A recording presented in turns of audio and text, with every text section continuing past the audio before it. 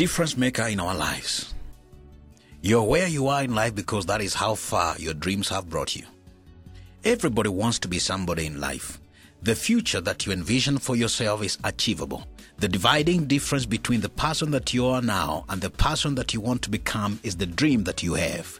You are a hostage of your dreams. Your future is concealed in your dream. Your dream is the carrier, vehicle, engine, and the medium that takes you to the future. Therefore, you must dream not when you are asleep, but when you are awake. What differentiates all of us is the kind and the size of dreams that we have.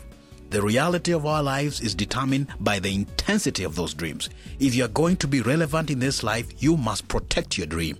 Your dream is the propelling force within you that connects you to the future.